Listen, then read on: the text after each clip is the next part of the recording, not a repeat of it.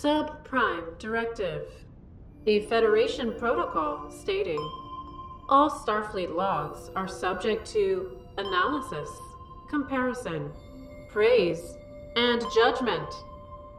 The following recordings are of senior officers exercising their duty to enforce the Subprime Directive.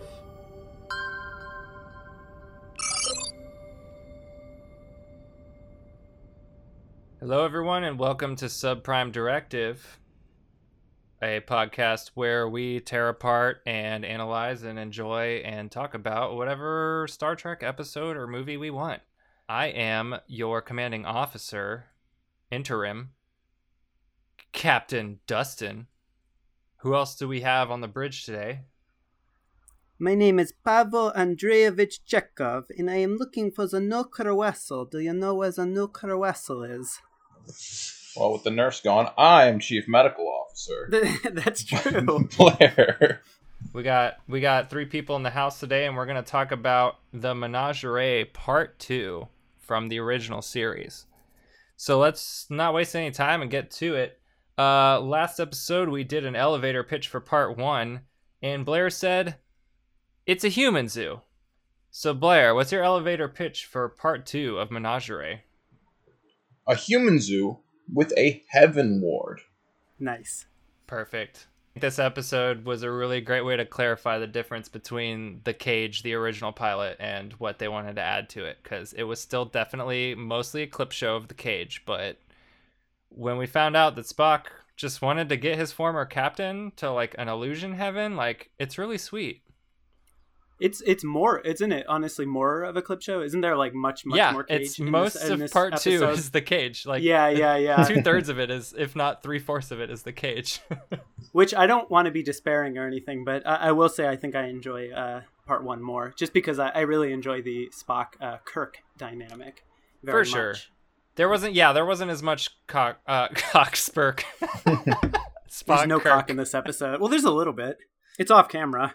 So when Mendez disappeared and Spock looks at Kirk, I think that has the same amount of emotional weight of like the whole 25 minutes of them back and forthing in the first half. I don't know, what was the Kirk vibe for y'all during this part? Like, this is a roundabout way of answering your question, but I think what I like about these two episodes is that Kirk is very much like he is in Star Trek The Motion Picture, which I like a lot. Like, he's just very like focused on a task, trying to figure it out. And a lot of people have said this, the misconception with Kirk is that he's like a bro. He's like a frat douche. He just wants to fuck. And it's like, no, Kirk is like a real good Starfleet officer. I mean, you know, he destroys the temporal prime directive many times over, but other than that, well, and I guess the regular prime directive too sometimes, but you know, what can you do? Well, the prime directive was it codified in TOS? It from everything I've read, it is. it was definitely Okay. spoken about a lot more than in other series. Yeah, well, because Enterprise has that line where Archer's just like, it's kind of the worst line in Enterprise, in my humble opinion, where Archer's just like, he's like, you know, someday there's going to be some kind of directive that limits what we can and can't do with societies. It's like, yeah, okay, we get it. It'll have great primacy in Starfleet. So with it's a clip show a bit from The Cage, but it seems like they imply that Spock reached out to them to be like, hey, my captain's like a vegetable. Can I bring him back to have like a heaven? all Pikes go to heaven. The Talosians like were technically expecting him. Like, do you think that Spock was in communication with the Talosians when they were on the outpost planet? Because that means that they illusioned Mendez from the planet, from the outpost. What I had gathered is that was the real Mendez, and then it was when Kirk goes in the shuttle with him. But I guess that doesn't make any sense. Like, even if he goes in the shuttle, that means that the Talosians had the ability to create an illusion on the outpost planet. yeah, that's true. Actually, yeah. So that means that Spock's deal with the Talosians was way premeditated. It's also kind of horrific. Mm-hmm. It's kind of got a little bit of the Changeling vibe to it. Like, remember in the one episode where you find out that diplomat like wasn't real the whole time, that it was just a Changeling impersonating like a Federation official, and it's kind of the same like vibe in this episode. It's like kind of a little bit horrific, you know? Like, What if Kirk had confided in Mendez and told him like his deepest, darkest secrets? It Like, makes me think about being on AOL chat rooms when I was like 12 when they started existing, and like, and it was like sexy chat room, and you like were interacting with a bot and you didn't know it. Or me and my friends being shitheads pretending to be. Yeah, or I was just interacting with you and your shithead friends. Well, hey, man, the internet's a scary place. It is. It is. Can I ask, does anyone know? I don't want to look this up because I think it'd be more fun for us to guess. So, I recently downloaded I recently came into financial acquisition of the Star Trek Deep Space Nine technical manual. And they talk about like index cultures. And it says, by itself, the Cardassian Union constitutes an index 21 culture on the we brand logo whatever scale of 1 to 100, where 1 equals any pre-warp civilization and 100 equals the base level the unaffected races, such as the Catharians, the Tikan, and ultimately the Q. Where do the Telosians stand on that? If Cardassia is a 21 and the Federation is a 23, they're probably not like 100. I mean, well, if 100 the Telosians is like are fully corporal. We know that because Pike is choking his ass out. You can't choke out a Q. And here's a good the wormhole aliens are a 90, so they're not quite all the way, but they're real high. The Telosians are definitely under the wormhole aliens, right? I mean, those things can like manipulate time and space. Oh yeah, not only that, but like the Telosians are on the absolute brink. So I mean, it's like really they have very potent illusions, but that's it. Oh, that's true. They're like basically an endangered species. Like, yeah, Venus says to Pike that for thousands of centuries they've been working on their intellect alone, and that's fucking dangerous, man. Yeah. Well, and there's also it's like there's almost that the machine stops thing where they forget how their own machines work. You know, so they really only have this they only have their mind palace that they hide in. Like, Star Trek is, like, it's definitely a secular show. Like, it's definitely about, like, progress, both in the scientific and, like, societal sense. But very rarely in Star Trek are people who pursue knowledge for single-mindedly. Rarely are those people the good guys, you know? I mean, the Cardassians are, like, disgustingly egotistical and, like, you know, boastful of, like, their achievements. There was what was that disgusting race in Voyager that was like doing experiments on the crew, like without their knowledge? Oh, like the shadow race that was like had like fourth dimensional things on their bodies. Yeah. Yeah. It's like rarely are like Star Trek is about scientific discovery and innovation, but it's about those things for a higher purpose. Like if science is just for science, it's like kind of fascistic. Like if it's just a technocracy, you know, like if there's no other thing that is your political aim, you know, like the Federation's aim is always equality. It's always complete diversity. Like, I think what Star Trek gets at in all iterations is there's always an episode or two where there's a race that wants to study us and make us pets and zoo animals and things like that. Federation species, we never try to do that. We just try to study them from a distance and not interrupt. And a lot of times that in episodes there's a race that wants to capture and manipulate and study things, you know. Like, yeah. And at its most extreme, it's the Borg. I mean, you can say the Telosians are a blueprint for Borg. Because I literally was just watching one of my favorite episodes today, the Omega Directive, and it's like the Borg's whole thing is that they're trying to seek out perfection. They're trying to find the edge of limits and go beyond that and go to like technological and like intellectual perfection. And the Telosians have learned everything they could about their own intelligence living alone in this fucking bunker. So whenever they acquire another species, they try to sap as much information and experience out of them as possible, which is literally what the Borg do, except the Borg utilize it. Yeah, they assimilate. Well, and the Borg also, what does Seven say? Like, they don't retain non-useful information. Yeah. So like cultural minutia just goes out the fucking window because the Borg, because you can't build like a plasma generator with that. So who is this? Carly Rae Jepsen. I do not understand. This will be removed from the Borg sphere. Do you think the Borg, or do you think the Telosians also would not study the Kazon like the Borg did and just skip them entirely? No, I think that the Telosians would be obsessed with pop culture and its like minutia and uselessness. They'd be fascinated by it. That's true. That's very because true. they're fascinated. Why do you think they put the fantasies that they give Pike, like the second one with the slave girl, like that is total like gonzo. You say that's gonzo, yet no, I mean you're right, but I distinctly remember there being a castle scene, which I think we need to talk about. Well, I didn't know. Okay. Yeah, like the castle scene, I didn't realize. I know. I mean, Archer not Captain Archer, the show Archer, comes to mind as making the joke. But it's like I've seen it joked about so many times I didn't realize where it came from. Was it where you have just like this castle where there's just a large man that roars with a bear effect? No, it just makes animal sounds. Yeah, and it's just funny because in like when you're watching it, like it's the sound of an actual like dragon or bear, and it's just a dude in heavy makeup that's probably 6'5" and honestly, has no other acting skills except being a large person.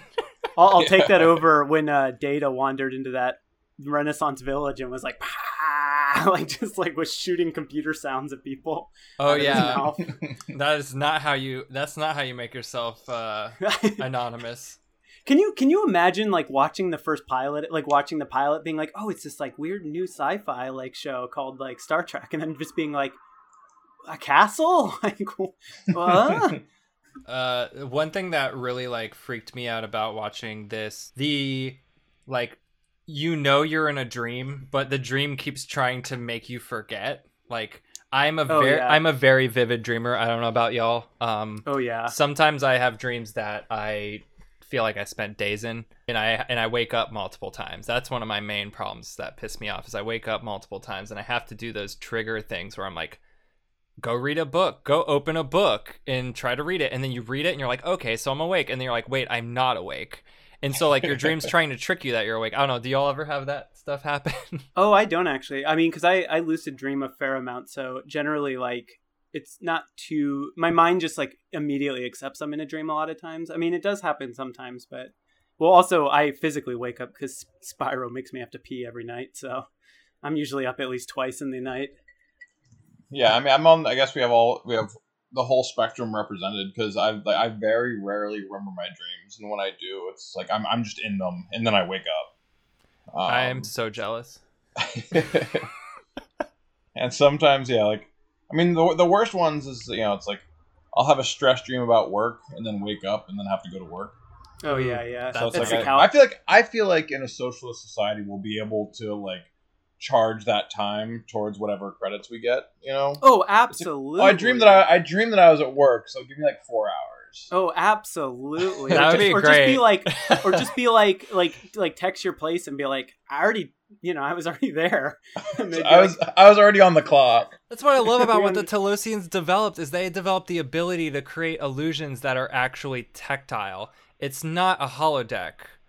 It is like it's manifestation through thought instead. So they're literally like making their dreams come true, and then they figure out how to project their dreams into other places. Although they're doing it in a negative way. Okay, I might be a little bit contrary opinion where I enjoy more where it's like the holodeck, or I really like the Section 31 stuff. I like when it's like a very big elaborate like holodeck ruse. This episode is kind of against the like war game idea, like a lot of those like Rand Institute psychopaths of the like 50s and 60s who are basically like, oh, let's crunch the numbers, how many nukes can the world take and like all of us still be fine and stuff. And it's like the Telosians have that same kind of disregard, that same kind of callous that they're just single-mindedly going but they forward. Did it, they destroyed themselves. Yeah, they destroyed their planet. Yeah They actually did it. They're like, what if, and then somebody said, okay, let's do it. Well, just like humans and Vulcans. Yeah. That's 3 species. But I also think it's interesting in that like they have an extremely high opinion of themselves, but they don't have a lot of I don't think they have a lot of ego about their species, because I think it's very interesting that they're not really they're trying to pass on their culture, but they're not trying to like survive to as propagate. a species. Yeah, they're not trying to, it's not like, oh yeah, we need your genes for a hybrid or something, Yeah. It's like That's no, true. That's a good point. we're trying to select a species that is an appropriate heir. They're using the guise of altruism to capture these other species. Vina hints at the fact that there's several other species in Menagerie somewhere on the planet. And it's funny because the human zoo thing, Futurama did it, Rick and Morty did it. That Star Trek knockoff show, The Orville, did it. The Orville did it. Well, Orville is definitely just intentionally Star Trek they knockoff, have yeah. several people from Star Trek in the Orville, so whatever. Yeah. No, I'm not coming for him or anything. I enjoy watching the Orville because it's easy to watch, but I'm not gonna sit around and be a fanboy about it. You know what I mean? Well, it's like Red Letter Media said, what's to be a fan about? It's just, if you like the Orville, you just like Star Trek. I haven't seen the Orville, so I have no objection or love for it. Yeah, my only distaste for the Orville is its usefulness to or I guess its use as a foil against anything progressive that happens in any other Star Trek. A million people can say, well, if it's at this point I'll just watch the Orville. It's like, shut the fuck up. I think I'm excited on this show to do an episode of Disco. I know I have a lot of friends that have very varied opinions on it, and I think I'm trying to be a little better at not kind of tensing up with new media. It's easy to go back and watch good Voyager episodes or good DS9 episodes, but I'm trying to get a little better at comforting. Bridging myself.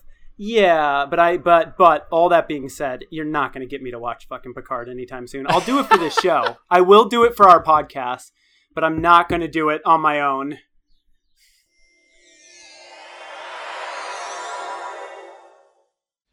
All right, so here is Pike and company overloading a phaser to blow everybody up.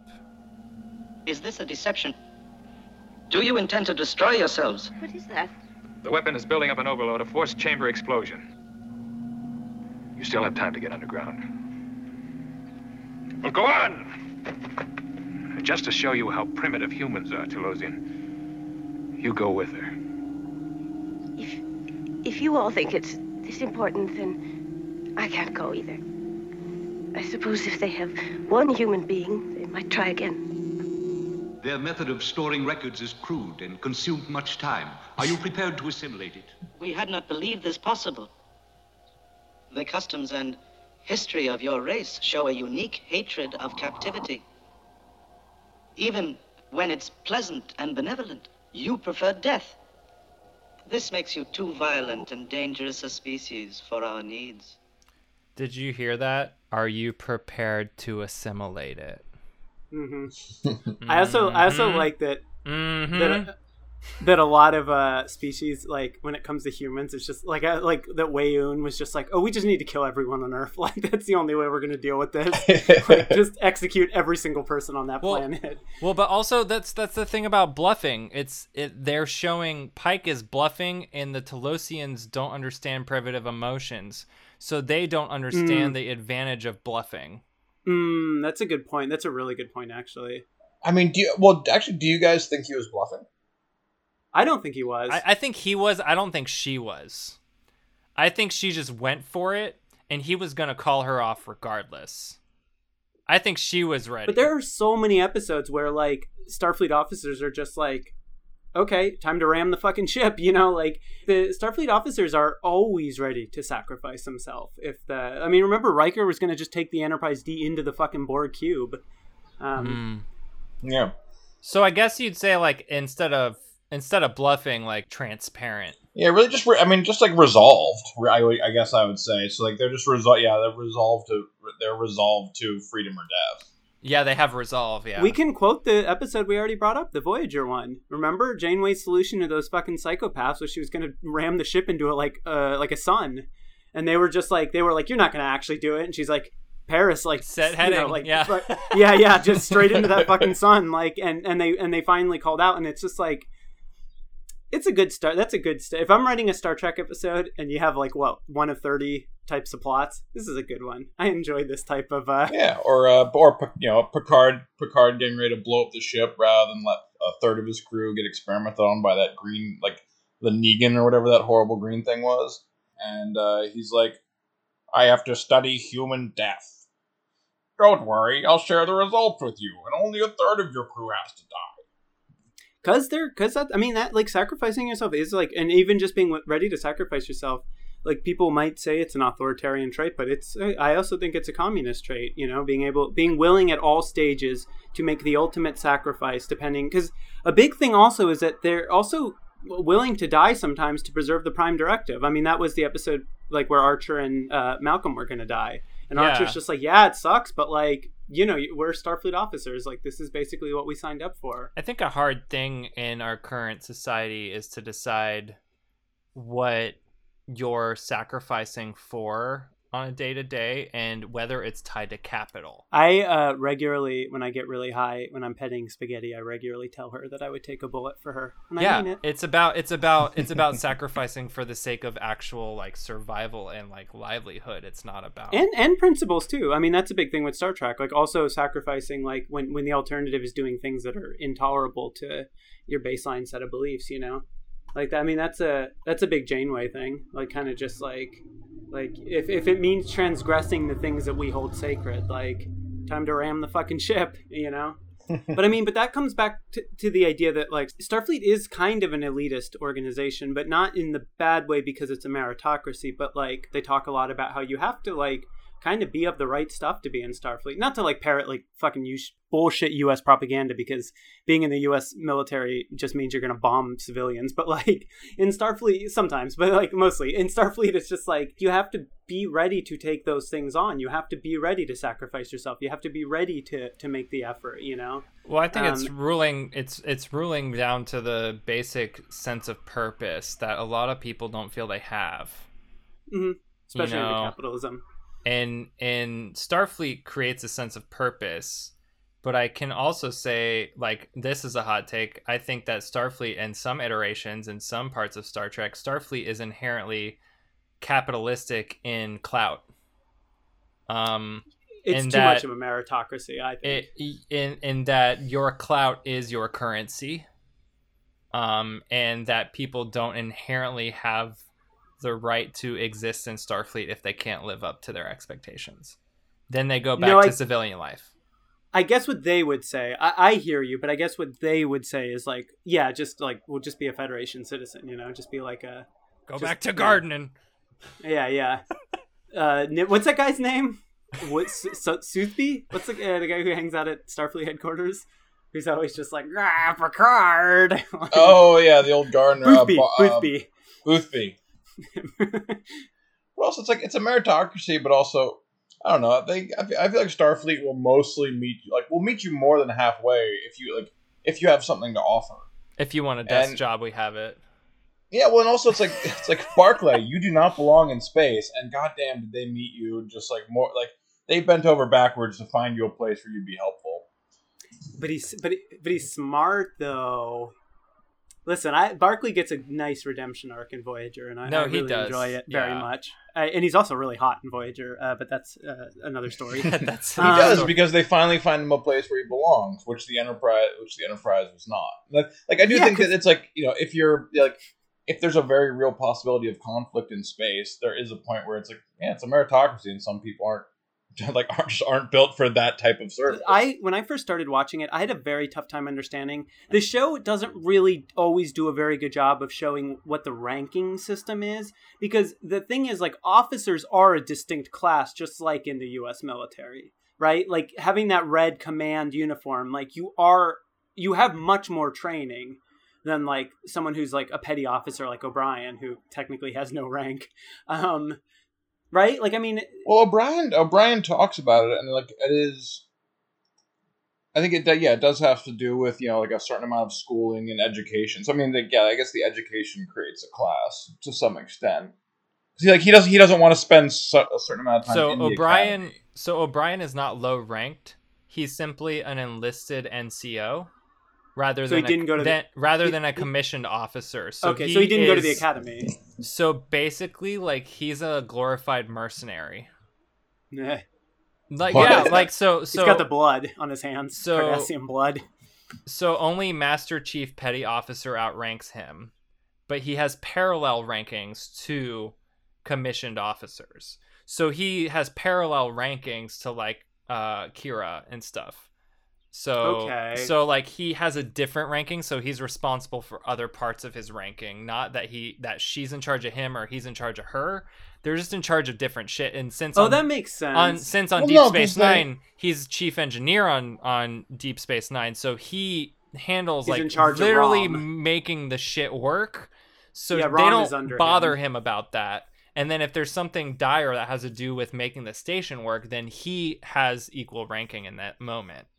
But otherwise, like, he's not having equal ranking on diplomatic matters or political matters or war-based matters. We don't want O'Brien having war-based command powers against the Cardis. Oh, I disagree. Well, they joke. I mean, they joke about how O'Brien's going to have to call Nog Sir. Yeah, they do. Shortly. I just watched that episode. So there is there's definitely that's what being an NCO is. Yeah. Because Nog's going to the academy. Well, so how's that a parallel rank? I guess. I mean, because there's even the episode where Bashir doesn't have any business making military decisions, but he can give O'Brien orders and court martial. Oh, that's a good point. So basically, an NCO is a non-commissioned officer. So that means that they have been appointed by a commissioned officer, aka Cisco. So Cisco at any point can decide where O'Brien ranks, because he's non-commissioned by the Federation. But Blair is right, though, that when they're in the field, though, in that one episode, it is Bashir that has the higher rank. Yeah, exactly, because he's commissioned. Yeah.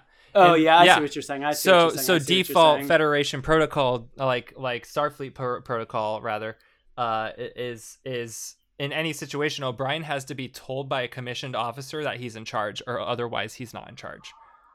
I think the thing that when I first started watching the show, what really fucked with me is that I always got ensign and cadet confused. Like, my brain just kind of mixed the two. But that's not... Cadet is not officially, like, given a, like, rank, right? Like, a position. And ensign is just the lowest rank, correct? Yeah, I believe, wrong? Yeah, cadets are prospective ensigns. Okay. Also, Cause ensign Kim is an ensign is a naval term, which goes back to what we've talked about in the past about how Starfleet is based off of naval culture. Annoyingly, I think. Yeah. That's a hot take. I have a real hot take. I think those are the worst parts of TNG. I think it's so awful that, but that's where ensign is used. That's what I'm saying. Yeah. But I can't stand when they do that stuff. When they're like, it's cadet, like a 19th century ship. Yeah, just like y'all are in spaceships. It's like apples and oranges, really. Cadets and ensigns. It's not. They don't line up. Like, you could say that an ensign is a cadet, but you can't say a cadet is an ensign. It's like a square. A square is a type of rectangle, but a rectangle isn't a square. Well, ensign or cadets traditionally also aren't on like starships unless it's like a training mission. No. Yeah, they're traditionally on not. Red Squad. Yeah, oh boy, we'll talk actually, about just that. one more thing Don't you worry. that I think will kind of bring us back into the episode. Was it Mendez is the admiral, right? Yes. We were talking about it earlier, and I think it is because I remembered Mendez. They get a message from the real Mendez that is basically like, all right, Kirk, proceed at your discretion. The death penalty is rescinded. So we know that Shuttle and onward, Mendez was an illusion, but Mendez is real and gave them orders at some point. Okay, that's what I thought. So I'm glad I read that correctly because I wasn't sure. So that sure. means that there was something unexplained about Spock's ability to let the Talosians infiltrate Kirk's mind. I mean, it would be kind of funny if all right, Mendez is alive. He was never on the shuttle.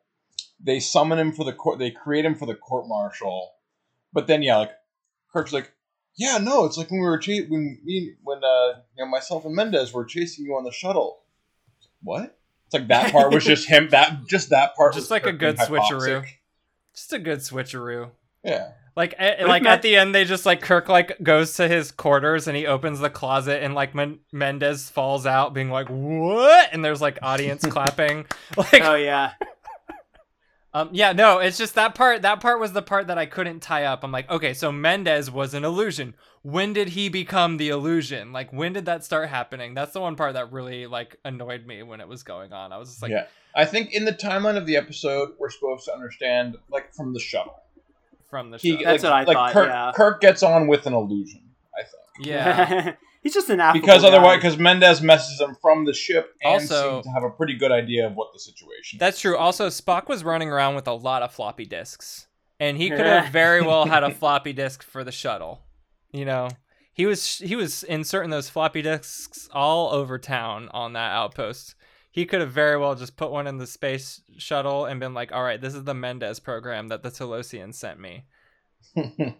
Spock is, I gotta say, like I know we talked about it beforehand. We're not going to talk about it too much here, but having just watched the J.J. Abrams movie for the first time, the first one, like and seeing our beautiful boy Leonard Leonard Nimoy, I don't know that he's the best actor on the show, but he's probably doing the best work. I think. I mean, he understands who Spock is, like so, like intrinsically. The difference between Nimoy and Quinto, to me, is that Nimoy was meant to play an alien. Leonard Nimoy feels like you're interacting with an alien, and Zachary Quinto is a very beautiful man who's good at being Spock. That's my take. I don't have any. I don't have anything to say against that. Yeah.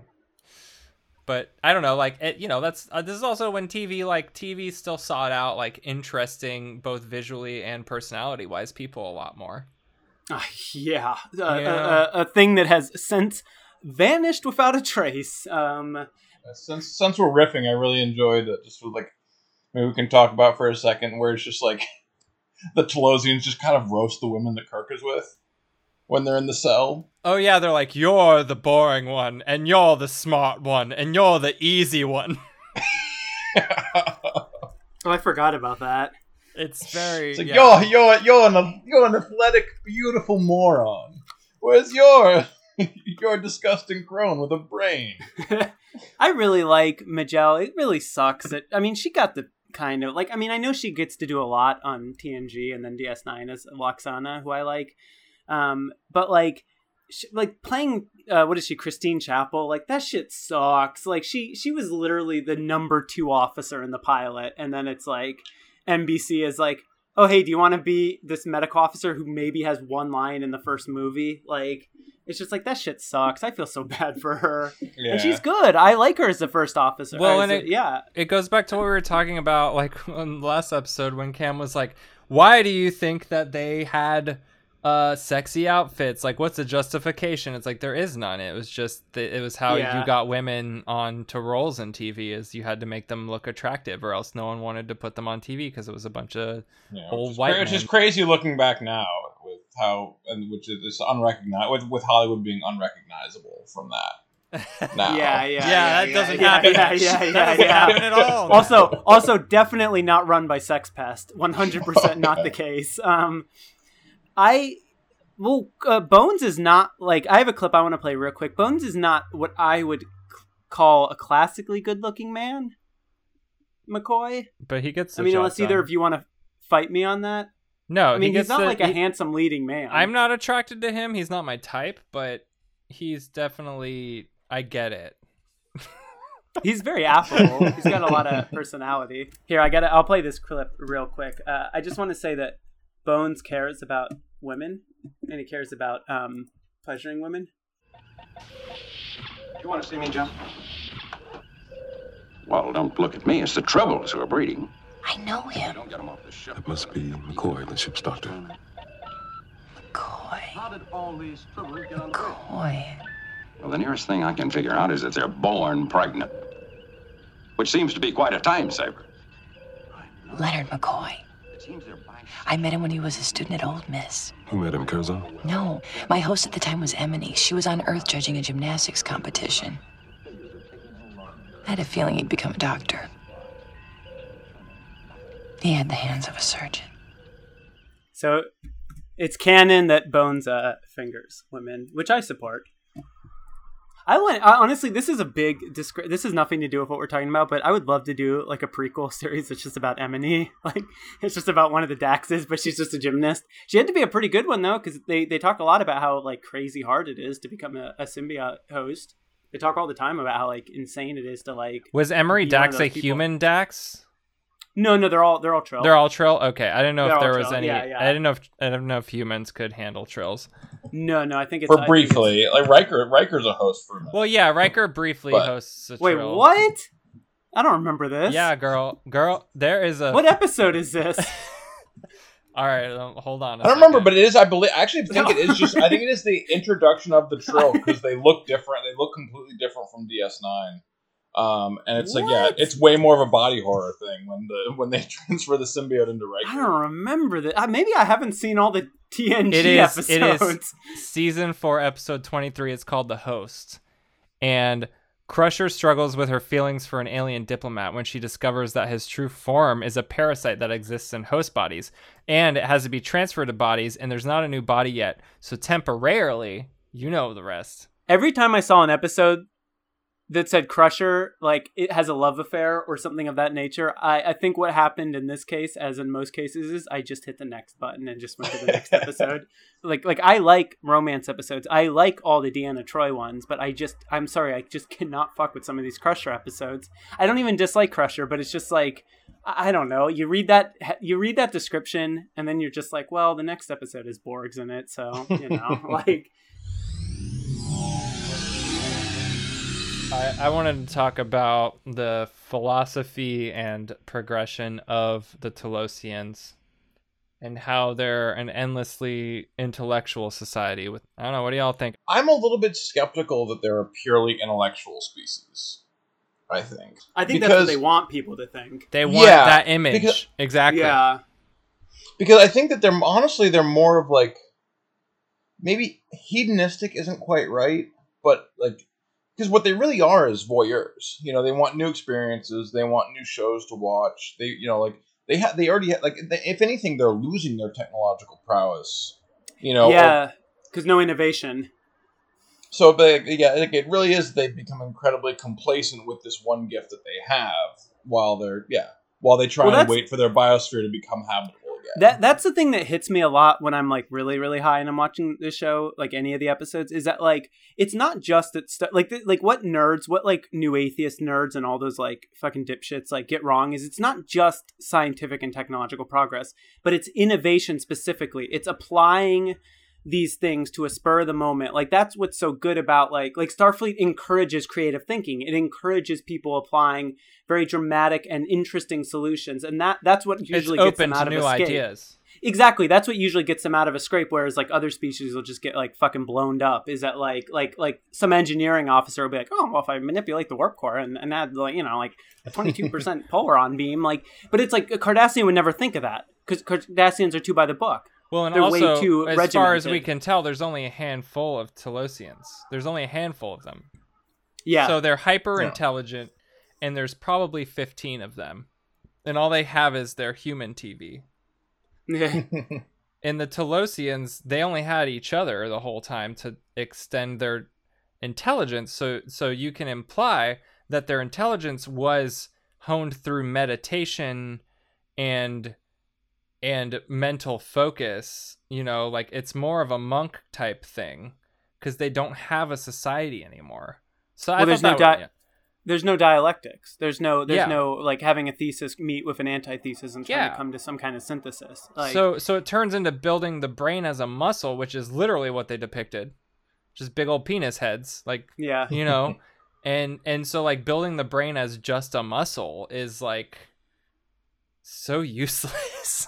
Well, and the other thing too is you become stuck in confirmation bias. Like you become stuck in almost like a feedback loop, in that like you're right. If that's all you're going for, and if that's what you've achieved, there's suddenly no, like, I hate to keep saying the word innovate, but there just is no like desire to try and do things that are new, that are outside of the prescribed that plays into limitations. Ego. Because intelligence is always tied to ego, unless you don't want it to be. Unless you're Chekhov, that beautiful man. Chekhov is the only person in Star Trek that has genius without ego. And that's why he knows everything. and doesn't try to fucking do anything besides wait till someone asks him to help.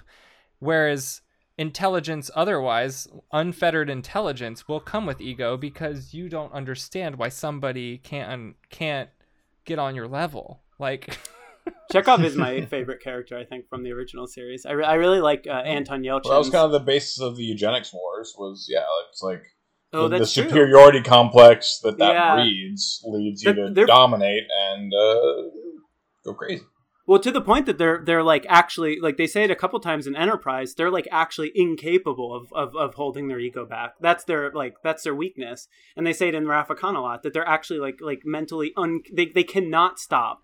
Well, what's interesting about this episode is that, they say, Vina says to Pike, like, the only thing they can't track is your primal emotions. But really what's driving the Velocians is the primal emotion of ego.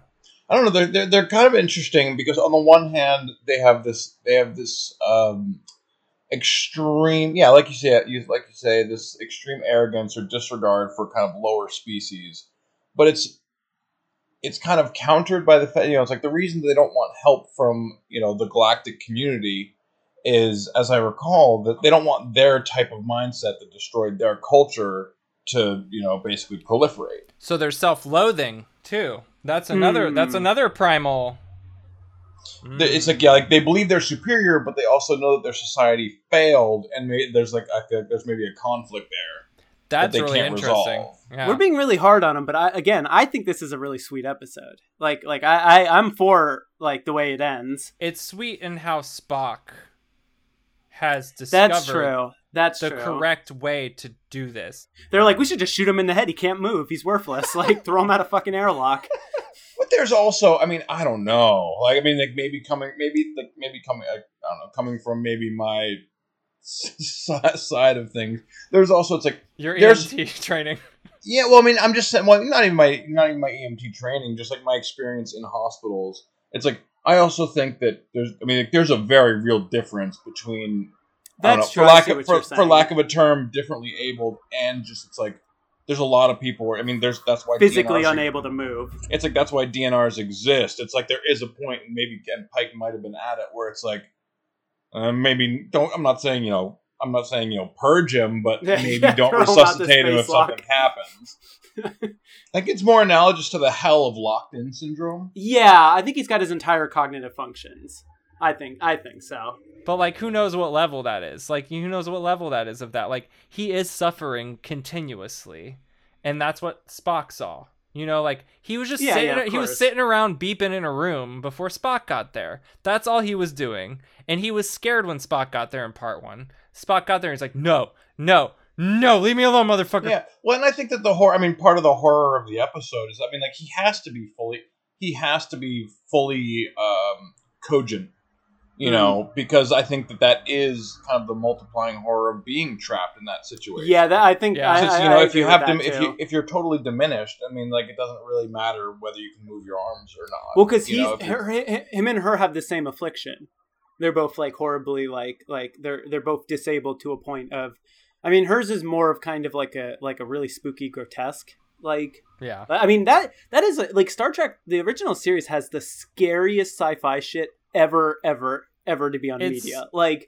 Yeah. What they did with her, that is such a terrifying concept. These aliens that are trying to help, that reconstruct a broken body in the wrong way. That is top tier terror. Let me play that clip real quick where she says what happens to her body. What happened to her body. They found me in the wreckage, dying. Lump of flesh. They rebuilt me. Everything works. But they had never seen a human. They had no guide for putting me back together. Humpty Dumpty.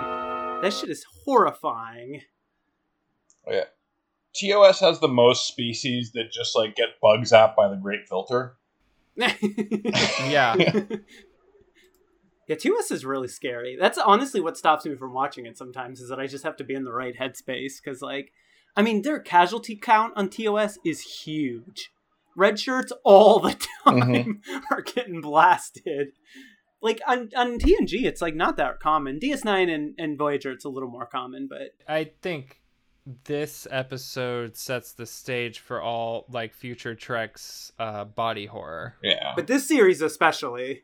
Oh, I gotta bring this up before I forget. I know we're gonna probably talk about it in a later episode, the first JJ film.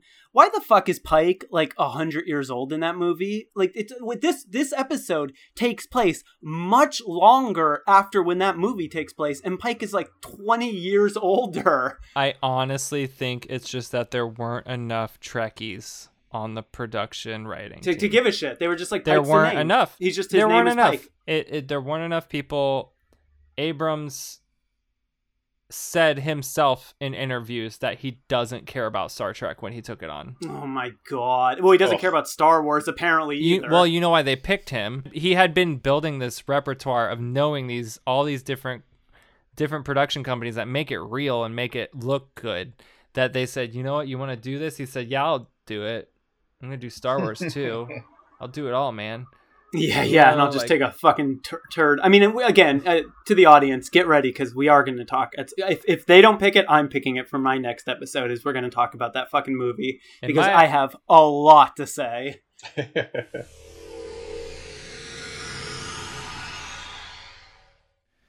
All right, you have been transported by Spock to Talos 4, and you've decided that you're going to have your heaven on Talos 4.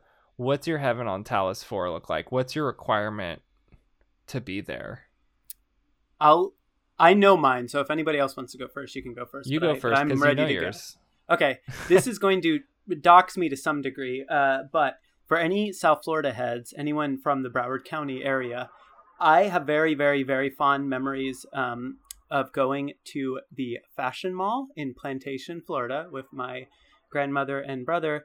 And then later when I was in high school, we would go and smoke there and graffiti the place up. And for me, I think my like Talos like fantasy would just be like that mall, like just an endless simulation of that mall, like just on like in a bunch of different settings. Like sometimes it's an abandoned mall where I can like fuck around. Sometimes it's like full of people. Sometimes I can go fuck around in the food court. Sometimes I can go hang out in the like at the Brookstone. Like just like, I don't know. I mean, fuck it. If it's just going to be your fantasy and has no consequence on anything else, I think I'd live that mall vaporwave life. Peace.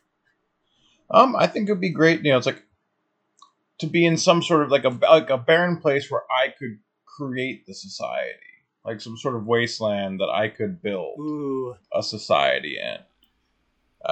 That's just what they're living. Like that. I like that. King Blair summons you. No, yeah. No, I'll live Road Warrior. No, I mean that's just the society they're building anyway. But well, you'll get that regardless, so don't worry. You're gonna get that fantasy in this society as well. Exactly. All right, no, Dustin. Yeah. Oh no, Blair, you finish. No, I only had a goof one. Go ahead, Dustin. I think I'd have something similar to you, Blair, but it's already constructed, and it'd be like a really cool island with like lots of tropical stuff, and it would be all the people I care a lot about, and they all have their own house and stuff and their own little dwelling, and I can just go visit them whenever I want. Dustin, it's called Animal Crossing. I know. I was about to get there. You don't let me get there. Well, when it's that obvious, I can't not say it. I want to live on an island where I'm the landlord of all my friends. A raccoon landlord. I'd go visit them to collect rent. But also, I do want challenges. I would still want a place that has some adversity or emotional conflict between everybody every once in a while. Nothing serious, nothing scary.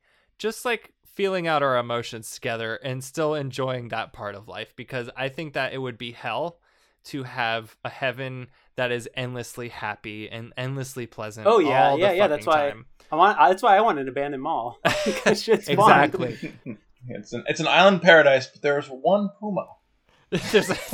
There's an island paradise, but We can't decide on what flavor of soft serve to eat tonight. Did you say that you said the name was Little St. James? Is that what you said the island was called? I think that's every episode we've made a Little St. James joke. Just you. Well, okay, well then I'll bounce off yours and say my second choice would just to live in Stardew. Marry Leah, just farm, make a bunch of berries, like ride a horse around, like take care of my sheep and my cows. And, there you go. Just chop down some wood. No, I mean my real one is probably a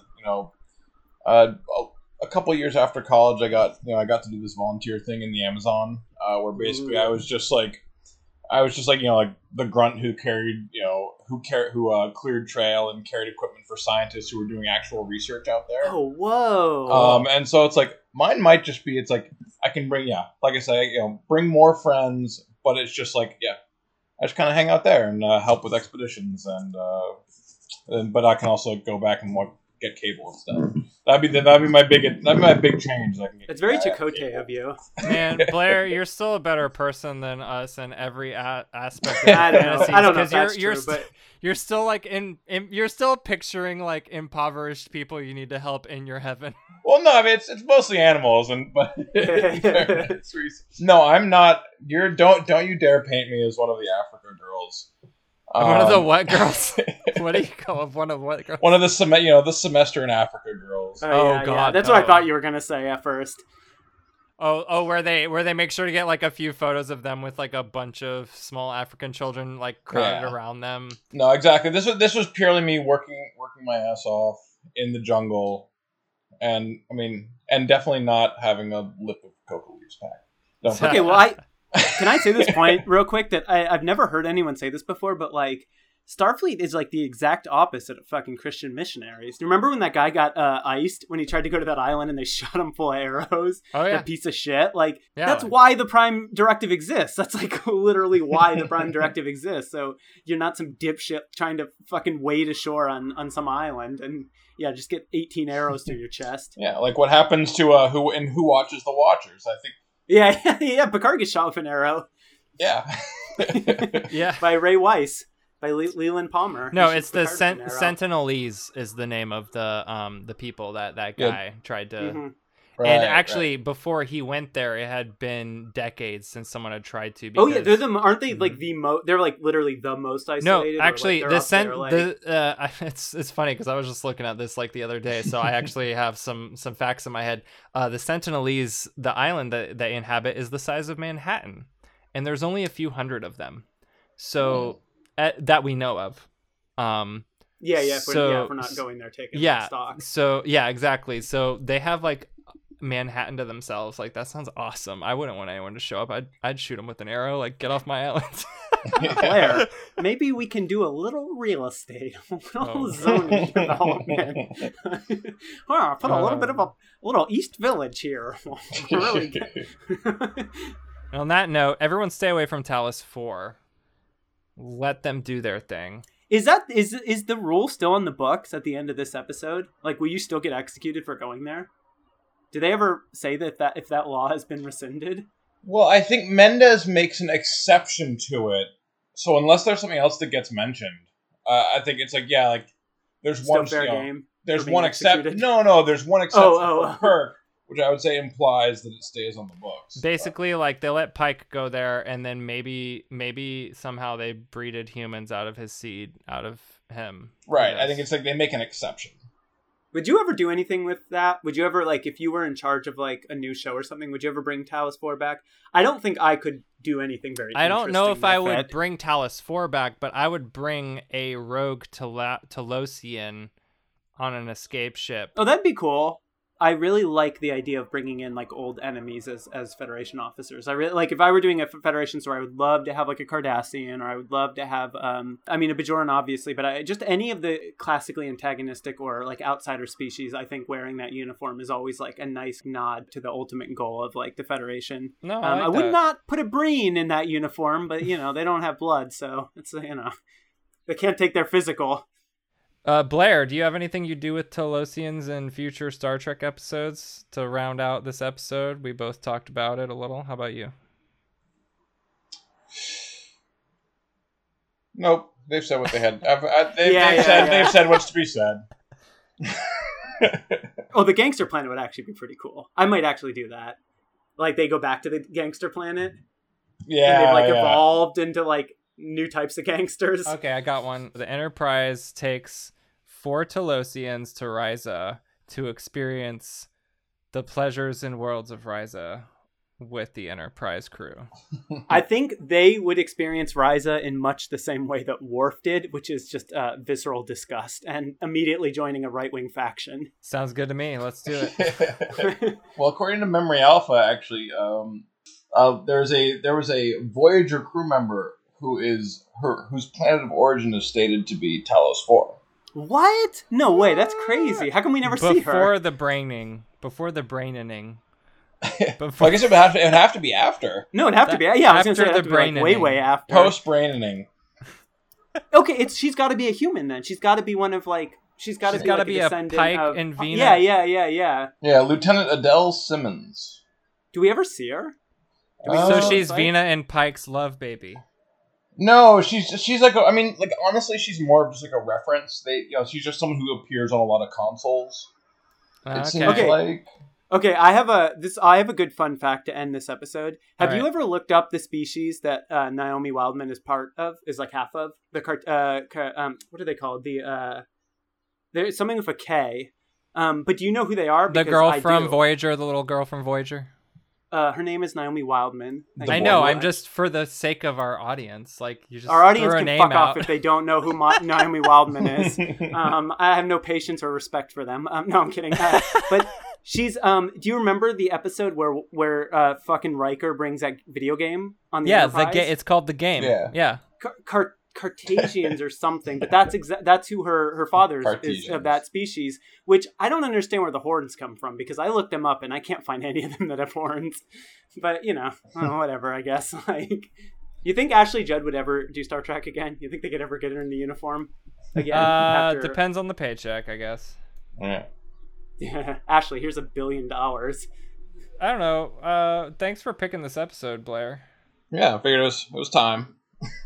Yeah, I'm glad we did TOS finally.